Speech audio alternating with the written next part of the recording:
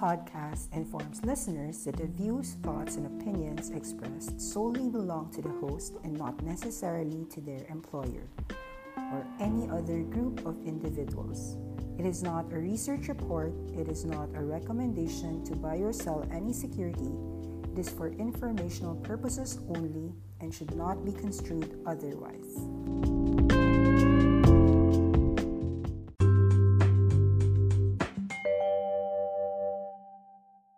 Should stick to their processes and their systems.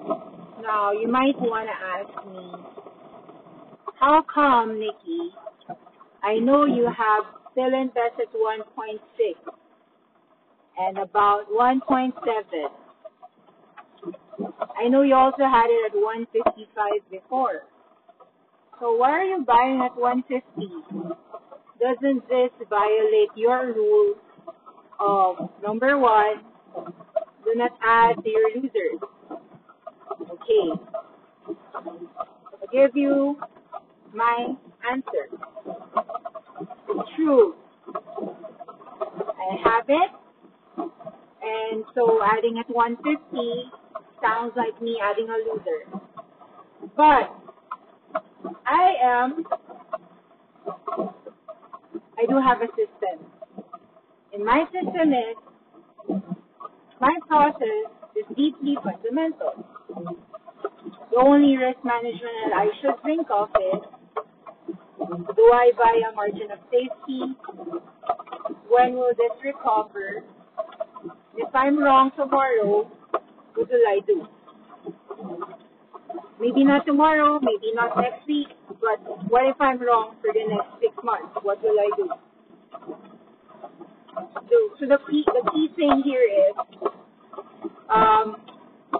the system that we choose companies to have is deeply rooted in fundamentals. But the system doesn't tell us to go buy a lot of it. So buying a lot of it exposes us to a lot of risk. Buying a lot of it exposes us to too much concentration that if it fails, sayang. Paano nilagay yung pera sa, could be Networld, could be Pure Gold, could be Metro Bank, could be PLDT at 1100. So hindi lang naman yun yung mura, diba? If we're talking about Philippine stocks, that's true. But at the same time, there's just deep overreact valuation. So this would be a bit weird kasi the framework is fundamental thing. The framework is you want to overweight the companies that have the highest upside for the least risk. E paano kung yung highest upside is yung Philinvest, hindi yung Megaworld? Ano gagawin natin? Ilalagay pa rin ba natin sa Megaworld? E paano kung yung highest upside for the risk is Metrobank? Ilalagay pa rin ba natin sa ibang bangko? Parang ganon. Valuation yung reason for that overweighting. Is it wrong? Is it wrong to put value as your fundamental guide to weight that company? Well, only time will tell. What if nagkakaroon ng rotation away from the index but towards value?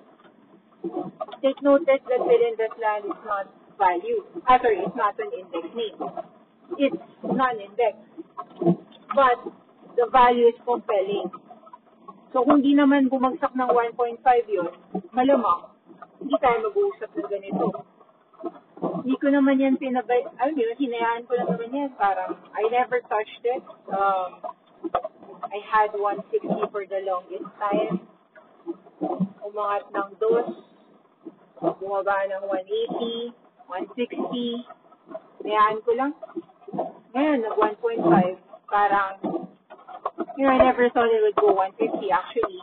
After buying it at 160, 153, around January, February, it's not as if Philinvestland was a pick of mine just today. It was a pick of mine since December 2018.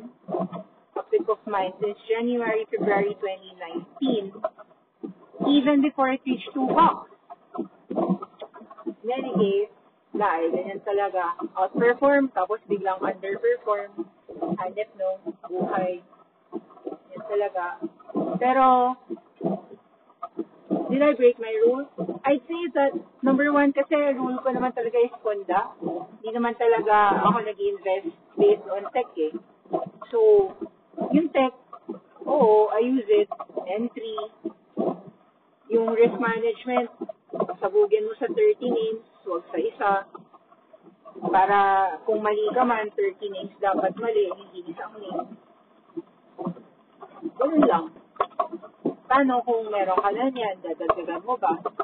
Well, it's like, it's a risk, I know. Parang, meron ka na yan, dadagdagan mo pa. E paano kung bukas matepok yan? The risk you take.